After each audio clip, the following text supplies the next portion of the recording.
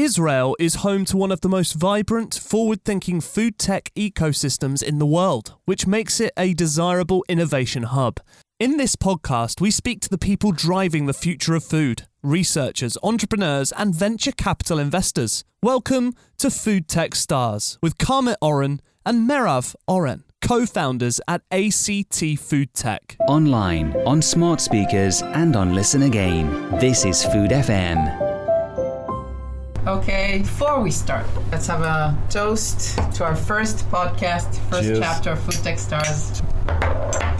Okay, so welcome to Food Tech Stars with Michelin star chef and co-founder at the ACT Foodtech, Assaf Granit. We're doing this with collaboration of Food FM. We are Karmit Oren and Merav Oren, co-founders at the ACT Foodtech, launching our first Food Tech Stars series, where we are going to talk to the most interesting people in the food tech ecosystem and hear from them about their thoughts, ideas, passions, and most important, about their journey. Today we're excited to host our first guest.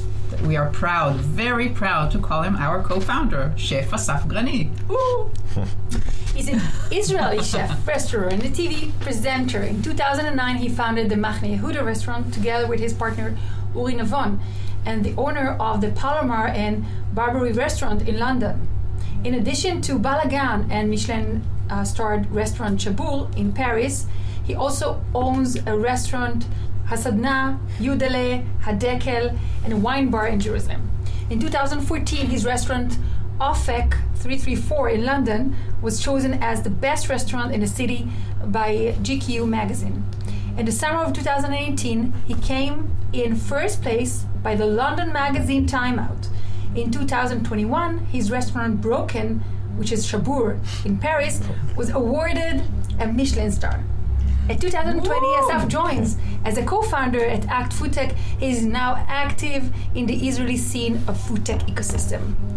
Assaf, you opened your flagship Machne Yehuda restaurant in Jerusalem in 2009. You were born and raised in Jerusalem, and the city remains a huge influence to you. As a matter of fact, this is how we know, from Jerusalem. Mm-hmm.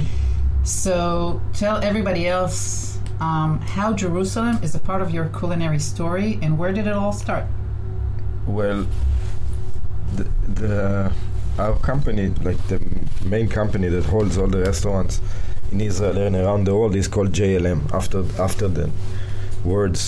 the letters from the word Jerusalem. So naturally, it's there to show that everything we do, in every dish that we cook, in every restaurant we create, the city is present. And I think we call the cuisine that we cook modern day Jerusalem cuisine.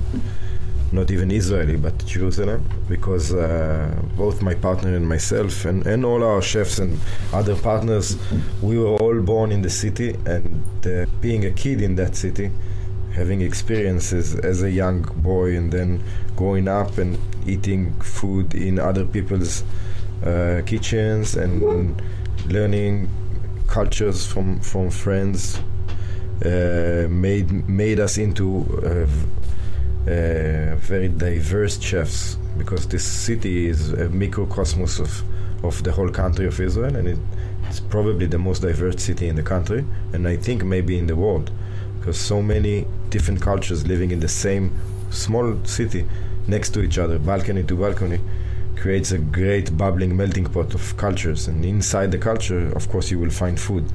So what we do is if people that came from out of the country into the city, into Jerusalem, immigrating for many reasons. Some of them are negative reasons, some of them positive reasons, but immigrating into the city and living next to other people, so they brought their food with them and their culture with them. Then their new home in the city in Jerusalem, they created their home and their new culture, so they did a take on their food from back home. And what we do is we take their take and we do another take.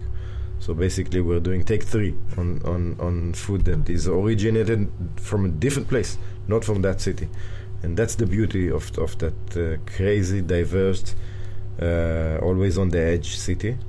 What we try to do is to bring that feeling into the plate to the customers. I think that what you do is all the Machne Yehuda restaurants have a very special atmosphere. And when you start, you're not a cook that went to all the schools and learned how to be a cook, and you started totally different. So if you can say a few words about how you started and how it became what it is, because Machne Yehuda, I think, in a way, really paved the way to very different kind of restaurants where everything's open, close. You feel your. Well, I started cooking by mistake. I mean, I wasn't planning on having a cooking career. So I was working as a barista in a coffee place, and there was a chef missing. They asked me to help in the kitchen, and I came in. They taught me like in 30 seconds to mix a salad. I did it, served it, and then I saw through the kitchen window the person eating the salad smiling, and immediately I realized that first of all, this is the best job ever, because you can learn a skill in 30 seconds. That's amazing. And secondly, and most important, the whole essence of this very difficult profession is to make people smile, is to influence positively on their day. So luckily I understood it in that split of a second with that stupid salad. That's the essence of culinary and hospitality. And I went on a route on becoming very knowledgeable and very experienced, because I didn't know nothing then. I didn't know anything then. Then 10 years later, when we decided to open a restaurant, then we felt that restaurants are done in a technical way and not an emotional way. And we looked for solutions. How would we create a restaurant that does not separate the team from the customer, that creates a combined experience? And we did it just by saying, okay, what's the problem? The chefs don't see the customers. We'll have an open kitchen. The waiters don't feel a part of the atmosphere. We'll make it almost like a party. We'll make everybody connect to one another by a lot of different techniques. And yeah, I think that's what created this revolution of having a restaurant as an experience and not just the technical thing. You go, you eat, you pay, you leave. So that was the story behind it. I love the story when we started as a barista. You know? And it's like everything is possible, right? I did a crappy coffee back then. No, but I love the story. It's kind of a Cinderella story. I was a bad barista. And I want your chefs to hear you say that you can learn the skill in 30 seconds in the kitchen. You can. One small skill in 30 seconds. Okay. Yeah. But I love it. I think you're a very good storyteller. That I learned lately. I was told. I think it's a good story. I was giving a lecture in a high-tech company last week, and the CEO, she came to me and said, so what do you like better, cooking or giving lectures? I thought I love cooking more, but I actually like giving lectures.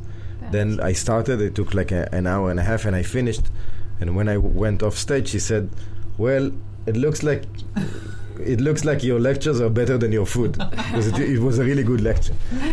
But I know your story. I know what you're going to do next, right? What? I know what you're going to do next. What am I going to do next? No, Not only talk, but... Yeah, actually, I'm anticipating a great career as an actor. As an actor. Yeah. Let's see. Okay. So I want to ask you, Assaf, looking back now at your own career, who were some of the key people who influenced you in your career, and in what way? Probably my partner, Uri, which is, having a partner for more than a decade is like being married. It's even stronger. It's like it's almost unseparatable, because we've created so much together, but we are very different. So throughout the years when we were young chefs, now we were more mature and we have more responsibilities, then we often we don't fight anymore, but we disagree a lot. And from those disagreements and from those fights and from those gaps of perception of reality, because we are so different, we create a combined product.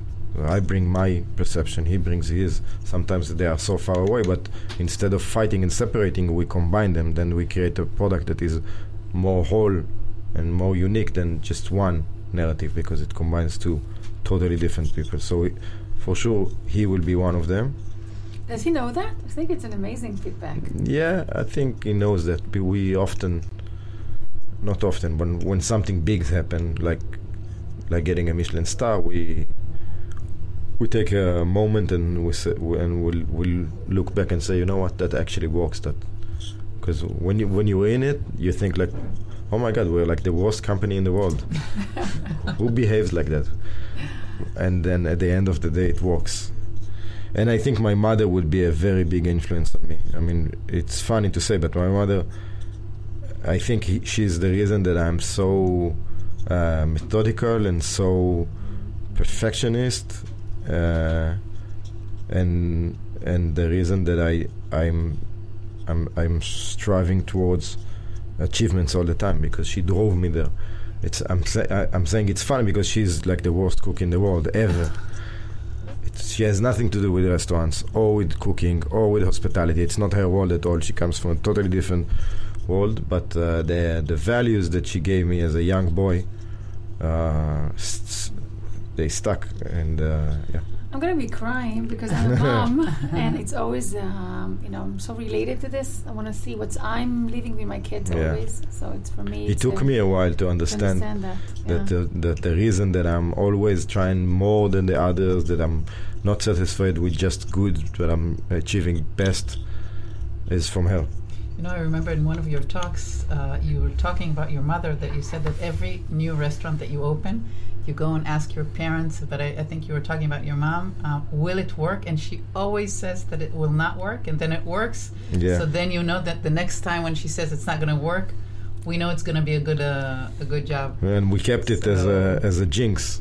Now that she already believes in me and she thinks everything I'll do will succeed, when I open a new restaurant, she comes in, looks around, it's not going to work.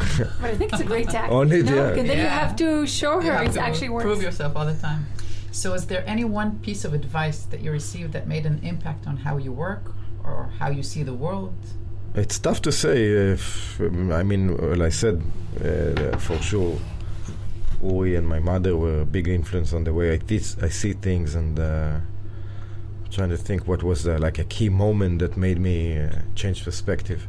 I think maybe there was like a moment when we opened the restaurant, Machne Yehuda, the first one, for the first time, and people came in the door. Then I realized that basically this whole scary thing of having a restaurant and designing and thinking about the dishes, but it all comes down to a very simple truth. People walk in the door, they sit down to eat. If the food is good and you treat them nice, they'll come back. So at the end of the day, when you talk about Michelin stars, crazy restaurants, putting in tons of money, it comes down to a very simple equation. And once I understood it, it actually gave me the strength to go big and try to achieve other things, because you always minimize it to a very simple phrase. You tell your team when everybody gets super excited and scared what's going to happen with the new concept and the money we've put in and everything, then at the end of the day, that's what you need to do. You follow this golden rule and then you're there. So actually I saw your picture in Wikipedia when I was looking at your background, and I saw your picture. I think it was you were like 10 years ago or something, and I was looking at the picture. We'll talk about that later, and this brings me to the question, what advice would you have for your younger self, the one that I saw 10 years ago in the picture, which looks a bit different than today actually? I will show you the picture later. No, you don't have to. You know what the picture I'm referring to. About. There's a specific moment there that you're walking. There's something that in your face, something that tells a story. I have plenty of answers. Okay. Because I could give myself a lot of advice, but I think looking back now with the places that gave me the most pain, that I suffered from the most, which I want to relieve myself out of, would be to choose wiser partners, to be more careful and specific before I share my ambition and talent with other people. I think both Uri and myself, we were a bit careless with choosing our partners, and it cost us, because we do everything emotionally, and separating for a partner is always something very emotional. It hurts you. It's like leaving a partner, a life partner, or a family member. So if we would have chosen wiser at the beginning, we'll save a lot of heart pains. So yeah, probably that, but that's easy to say in retro. So the bottom line is that restaurant experience, as you said, is really no longer, not that it was ever, but it's no longer going to be the experience of four walls, right? What do you see happening in restaurants in the next 4 or 5 years, especially now after the COVID? And I think two things are going to happen, which are the opposites. So I think we're going to see a lot of room for the more craft-related restaurants, the restaurants that are based on an ancient craft of making an amazing bread or proper meat or stuff that are less technical oriented, less modern. So those places will have like their own special place, because the world is becoming so digital and everything is becoming very fast and very advanced.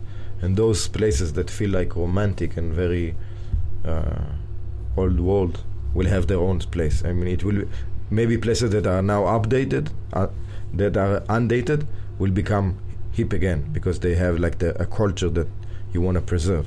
So that's one thing. And the second thing, naturally, as we see now, that the science and technology will go into our profession in a very deep way, in flavors, in technicalities, in making food more ecological, making food faster, making food more greener, better for the planet, and saving costs on labor. So I think that's like the two opposite narratives, and they will both exist at the same time. They support each other. Actually, I agree. And because we're doing food tech, and this is a platform that deals with the next trends in food tech. Mm-hmm. So I'm just giving you our data is that according to McKinsey research, the restaurant industry will soon be automatic, with 73% of routine food services activities to be substituted by robots, by robotic alternatives. So, do you feel that there's a room in your kitchen for robots? Is it going to happen? For sure. For the last 20 years, you can see more and more advanced machines going in the kitchen. Like some kitchens already look like a lab, and if you use it properly, you can create an amazing product. And going as far as robots cooking instead of chefs, I don't think we'll get there. But using robots to become more efficient and more precise and getting for sure it's there. We're almost there. There are machines in the kitchens that are half robots. We'll get there. So I don't think it's going to replace the human experience of a chef cooking, but it's going to support chefs for sure. Okay. Amazing. And also, a lot of the food tech today is talking about the alternative protein, alternative dairy, alternative meat, and so on. And we've met so much of those startups. And last year we also did in the Women in Agri-Food competition, we had the winner did alternative protein from chickpea. How open are you and chefs around you, not only you and Machne Yehuda? How do you feel about putting these things into the kitchen? Do you feel they are already ready for that? Because there's a big difference between what they're working on and what's the final thing. And definitely the industry is moving very fast, and maybe even too fast, because it's so many products in the market now, and everybody is trying to get to be the pioneer, and to have the first product that will be really a plant-based meat alternative. And we're not there flavor-wise. I mean, even the best product is not something that you can say is like the proper substitute. There's a way to go. But if the question is there room for it? Of course there's room for it. It's the future. But I don't know a product that is there yet, but people are working like crazy, so we'll get there eventually. Okay, so you have already also voted on this trend, because you have the new restaurant in Jerusalem, Tzemach, is the only vegan and food, and so I think you're there already. Yeah, I mean, as a chef, I think both understanding what the crowd wants and both also taking some responsibility. Also as a diner, and as a chef, I mean, I'm not vegan and I'm not vegetarian, but I'm definitely understanding that we need to cut down on our animal percentage in the menus for many reasons, for the planet and for our own health. So that's the future, and we're there. That's why we opened the vegetarian restaurant in Jerusalem, and we're going to open one in Paris soon. Oh, so stay tuned, you can say, right? This works. So speaking of Paris and the Michelin star in this really crazy year, so on a personal note, first, how does it feel, when they tell you got the Michelin star?